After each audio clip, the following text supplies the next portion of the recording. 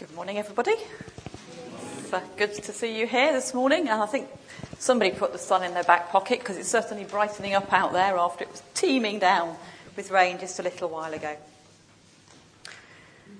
As our call to worship this morning, we're going to hear Psalm 24. The earth is the Lord's and everything in it, the world and all who live in it. For he founded it upon the seas and established it upon the waters. Who may ascend the hill of the Lord? Who may stand in his holy place? Those who have clean hands and pure hearts, who do not lift up their souls to an idol or swear by what is false. They will receive blessing from the Lord and vindication from God their Saviour. Such is the generation of those who seek him, who seek your face, O God of Jacob. Lift up your heads, O you gates. Be lifted up, you ancient doors, that the King of glory may come in. Who is this King of glory? The Lord strong and mighty, the Lord mighty in battle. Lift up your heads, O you gates. Lift them up, you ancient doors, that the King of glory may come in. Who is he, this King of glory? The Lord Almighty. He is the King of glory.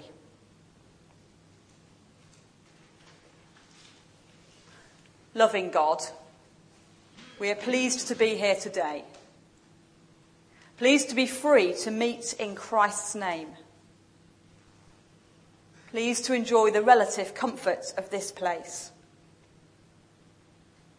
Pleased that somebody welcomed us at the door. Pleased that somebody else gave us a smile. Pleased that there are familiar symbols and words. Pleased that nothing too strange will happen.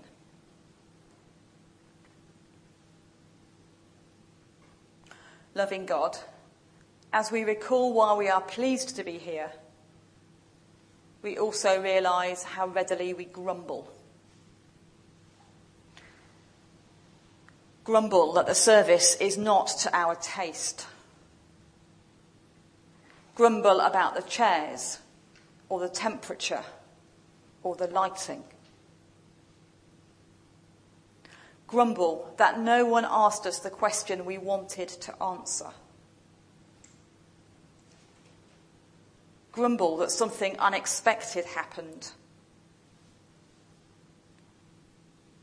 Grumble that something we expected to happen didn't.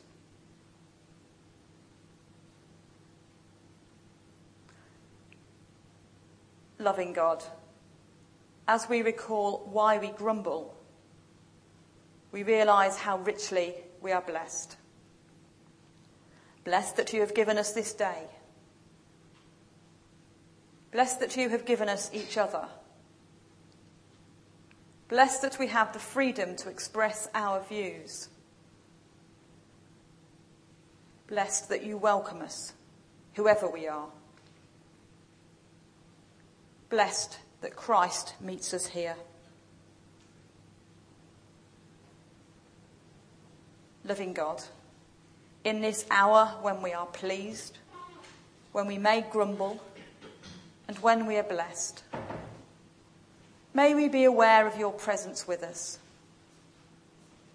welcoming us, challenging us, changing us, and inspiring us. May what we say, think, and do please you,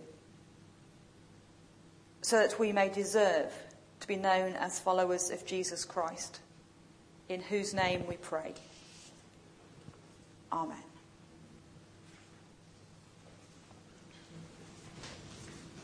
Today's reading is taken from Acts chapter 10, verses 1 to 35. Peter and Cornelius. There was a man in Caesarea named Cornelius, who was a captain in the Roman regiment called the Italian Regiment. He was a religious man. he and his whole family worshipped God. He also did much to help the Jewish poor people and was constantly praying to God. It was about 3:00 one afternoon when he had a vision in which he clearly saw an angel of God come in and say to him, "Cornelius." He stared at the angel in fear and said, "What is it, sir?" The angel answered, "God is pleased with your prayers and works of charity and is ready to answer you. And now send some men to Joppa for a certain man whose full name is Simon Peter. He is a guest in the home of a tanner of leather named Simon, who lives by the sea." Then the angel went away, and Cornelius called 2 of his house servants and a soldier, a religious man who was one of his personal attendants. He told them what had happened and sent them off to Joppa. The next day, as they were on their way and coming near Joppa, Peter went up on the roof of the house about noon in order to pray. He became hungry and wanted something to eat. While the food was being prepared, he had a vision. He saw heaven opened and something coming down that looked like a large sheet being lowered by its 4 corners to the earth. In it were all kinds of animals, reptiles and wild birds. A voice said to him, "Get up, Peter, kill and eat." But Peter said, "Certainly not, Lord. I have never eaten anything ritually unclean or defiled." The voice spoke to him again, "Do not consider anything unclean that God has declared clean." This happened 3 times, and then the thing was taken back up into heaven. While Peter was wondering about the meaning of this vision, the men sent by Cornelius had learnt where Simon's house was, and they were now standing in front of the gate. They called out and asked, "Is there a guest here by the name of Simon Peter?" Peter was still trying to understand what the vision meant when the Spirit said, "Listen, 3 men are here looking for you, so get ready and go down and do not hesitate to go with them, for I have sent them." So Peter went down and said to the men, "I am the man you are looking for. Why have you come?" "Captain Cornelius sent us," they answered. "He is a good man who worships God and is highly respected by all the Jewish people. An angel of God told him to invite you to his house so that he could hear what you have to say." Peter invited the men in and persuaded them to spend the night there. The next day he got ready and went with them, and some of the believers from Joppa went along with him. The following day he arrived in Caesarea, where Cornelius was waiting for him, together with relatives and close friends that he had invited. As Peter was about to go in, Cornelius met him, fell at his feet, and bowed down before him. But Peter made him rise. "Stand up," he said. "I myself am only a man." Peter kept on talking to Cornelius as he went into the house, where he found many people gathered. He said to them, "You yourselves know very well that a Jew is not allowed by his religion to visit or associate with Gentiles. But God has shown me that I must not consider any person ritually unclean or defiled. And so when you sent for me, I came without any objection. I ask you then, why did you send for me?" Cornelius said, "It was about this time 3 days ago that I was praying in my house at 3:00 in the afternoon. Suddenly a man dressed in shining clothes stood in front of me and said, 'Cornelius, God has heard your prayer and has taken notice of your works of charity. Send someone to Joppa for a man whose full name is Simon Peter. He is a guest in the home of Simon, the tanner of leather, who lives by the sea.' And so I sent for you at once, and you have been good enough to come. Now we are all here in the presence of God, waiting to hear anything that the Lord has instructed you to say?" Peter began to speak. "I now realize that it is true that God treats everyone on the same basis. Those who worship him and do what is right are acceptable to him, no matter what race they belong to." This is the word of the Lord.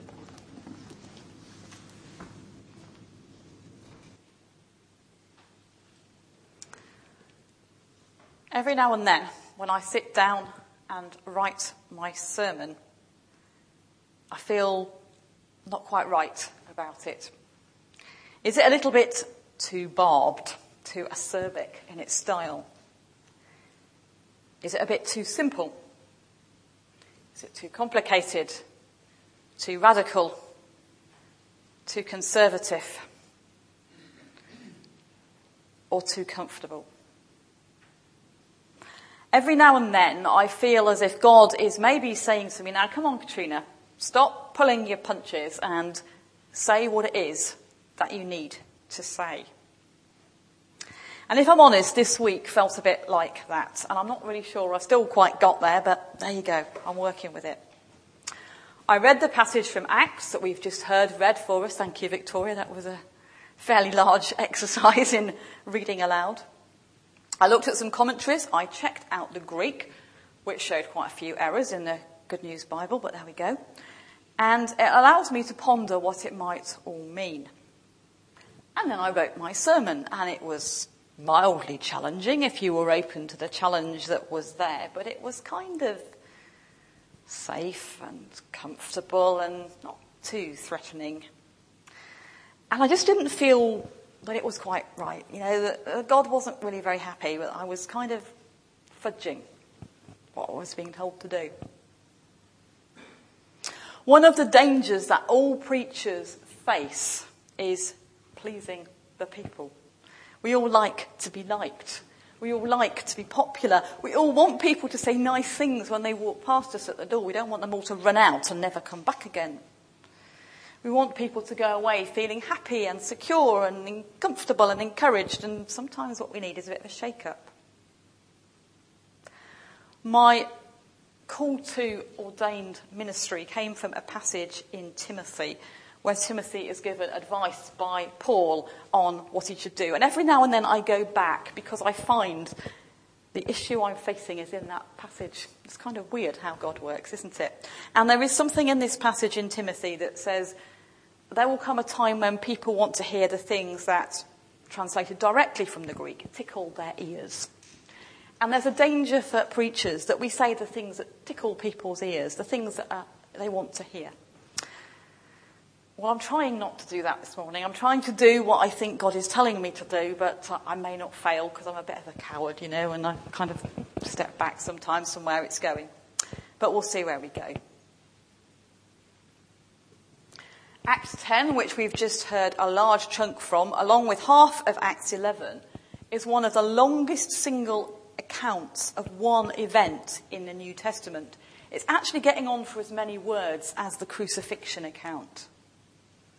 So why did the author of Acts use so many words to talk about it? Something that took about 4 or 5 days to take place, but they've taken a lot of words to write about this. Why is that?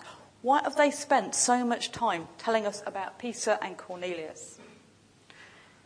Well, the simple answer is actually this is one of the most significant events in the emergence of what would become Christianity.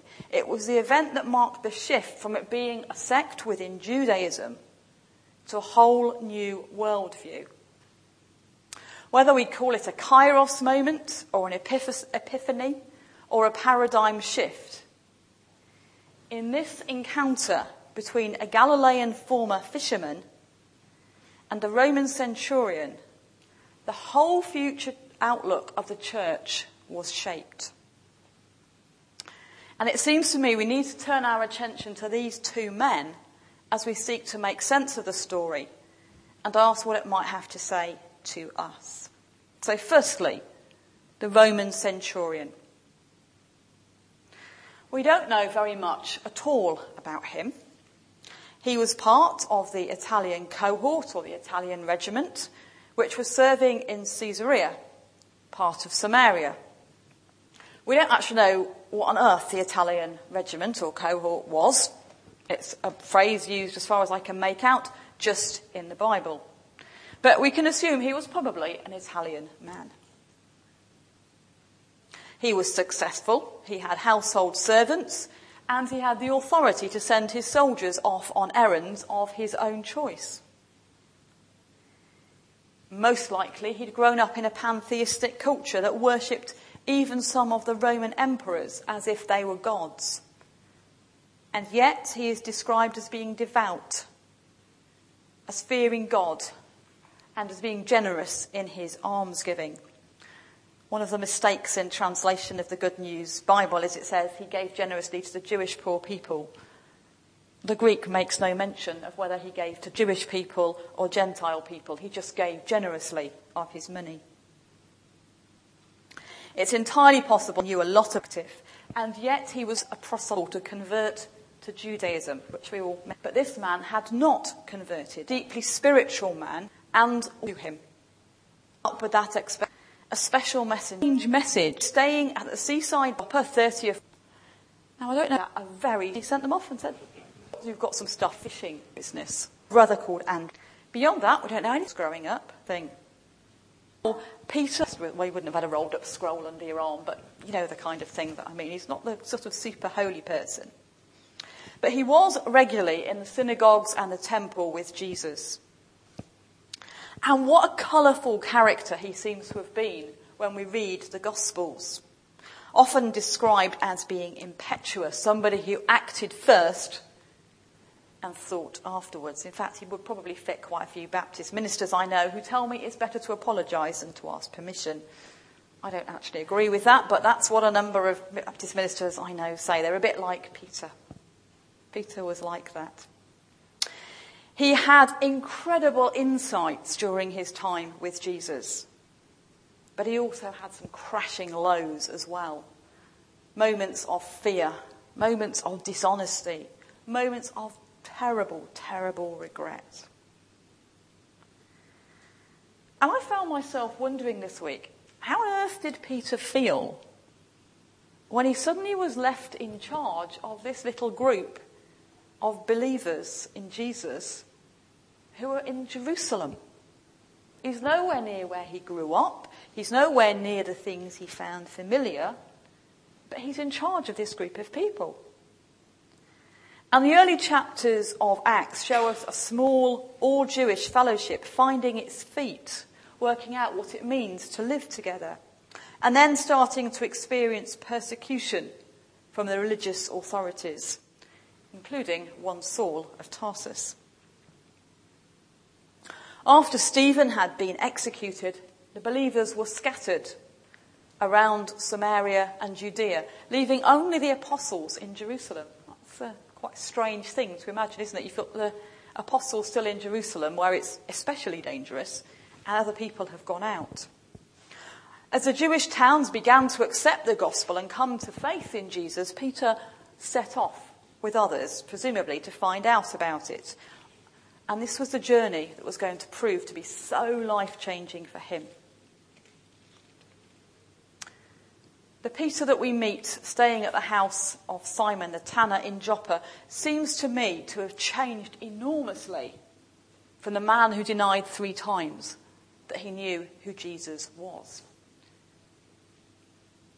It's just before lunchtime, and he's gone up on the roof of the house to pray. He's hungry. He wants to taste food. And somewhere between the heat of the day and the rumbling of his stomach, he experiences this dreamlike vision that will change the course of his life, but also the course of history. A container that looked like a giant sheet full of every kind of quadruped animal, reptile and bird was lowered down from heaven, and Peter was told, there's your lunch, basically. Make a meal from this. And he was appalled. Eat a pig? A rat? A frog? A vulture? A bat? Never. The law said these are unclean animals, and he would rather starve, quite frankly.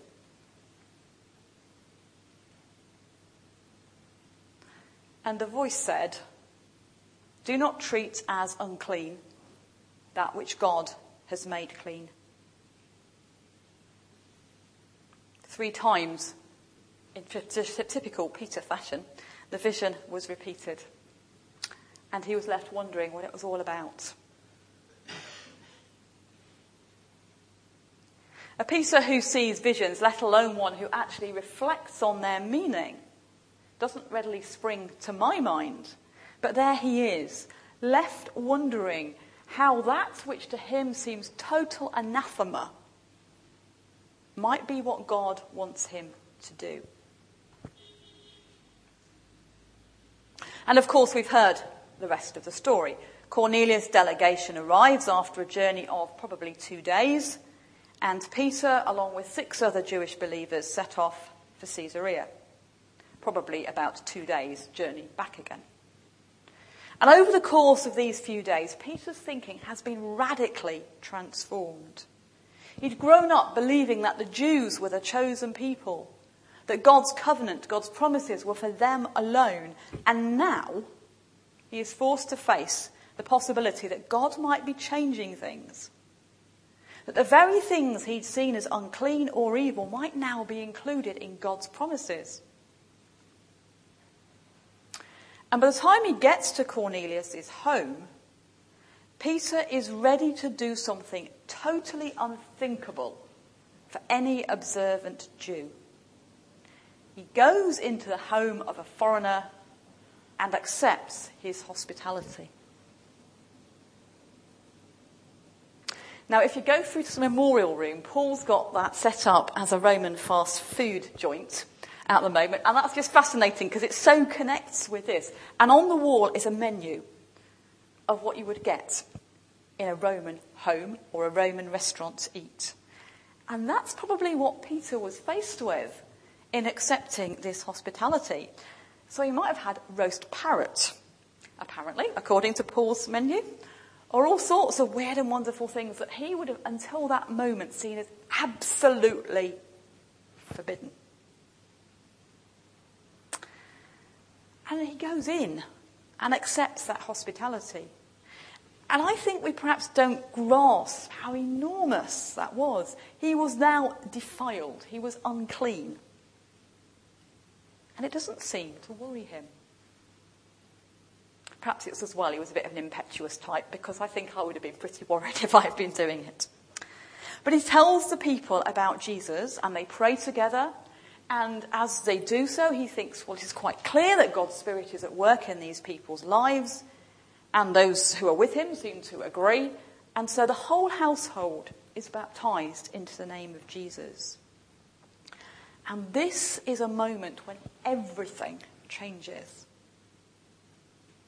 A handful of people, probably on the seashore, sharing in a rite of initiation into this new Jesus movement. Cornelius and his household are neither racially Jewish, nor are they proselyte converts to Judaism. Not one of those men has been circumcised, as the Jewish law requires. And we can't underestimate how important that is. The die is cast for the church. Never again will it be restricted to one race, one set of rituals. It's now a mixed community, and there will be diversity. And the implications rumble on through history and continue in our own day. But this was the moment that it all changed. Call it a Kairos moment, call it an epiphany, whatever you want to call it. At this moment, the paradigm changed. Peter was never going to be the same again. His presuppositions were overturned. And the same was true for Cornelius. He was never going to be the same again. And what about us? What are our presuppositions? What is anathema to us? Who are the people or the people groups we think are beyond the bounds of God's love and God's grace? This week, the Church of England has been in the news. Bless it. It's quite good at getting itself into the news. 2 issues that are not unconnected in some ways have done that. There was the nomination of the Reverend Dr. Geoffrey John as a possible candidate for the Bishop of Southwark, and the leak that said his name had been crossed off the list. Some parts of the church see this as a godly call. In fact, he's been described as an absolutely amazing minister. Others see it as totally wrong. And as I pondered the story of Peter and Cornelius, I thought, well, what if it had been messengers sent from Geoffrey John who'd knocked on the house where Peter was staying? How then might he have interpreted the vision? The other thing, of course, that's been getting the Anglican Church into knots is whether or not they should allow women who are ordained as priests to be bishops. Some see that as godly. Others see it as totally wrong. So what if my friends, Sarah, and gosh, I've even forgotten the Olwen, and other women priests in the Church of England, and Caroline up the road, what if it was one of them who'd been told by God to send a messenger to knock on Peter's door? What might have happened then? You see, whilst we can't underestimate the enormity of the shifts in Peter's thinking, the point is, are we willing to have our own thinking changed? And for each one of us, what it is that God might need to change will be different. It might be issues of gender or sexuality, but it might be something very different. And what seems right to me is we just take a little bit of time to do something a bit imaginative as we try to listen to God speaking to us. You might like to close your eyes for the next bit, you might not, either is fine, but I want you to imagine that you are in a place in your home, in a church, whatever it is, that you've gone to be undisturbed, to think or to pray.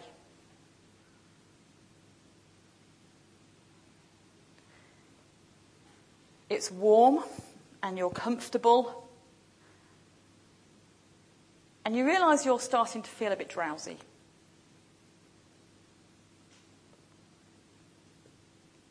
And as you look up, you notice something very strange is happening. A large tarpaulin sheet is being lowered on long ropes from the sky, perhaps through the ceiling or the window, to where you are sitting. And in that sheet is everything that contradicts the things you've been told about good Christian living all your life.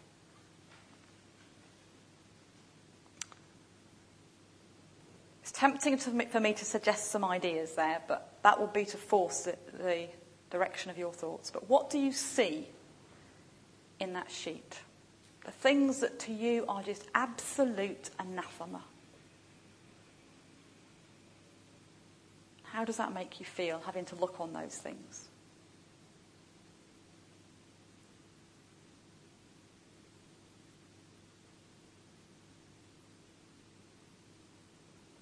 And a voice says to you, do not call unclean what God has made clean.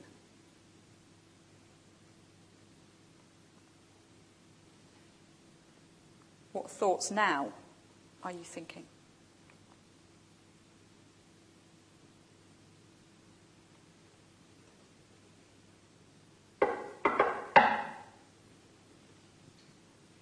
someone knocks at the door. A messenger asks to speak to you, and it's your worst nightmare. You have been invited to go to the home of,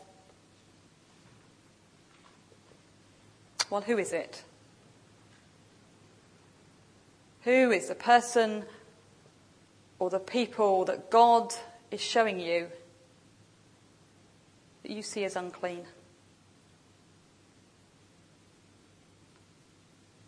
Would you go to their home for dinner? Would you eat what they offered? Would you risk the tuts of the minister if she didn't understand when you told her next week? Would you tell that person or those people about Jesus? And if so, what would you say?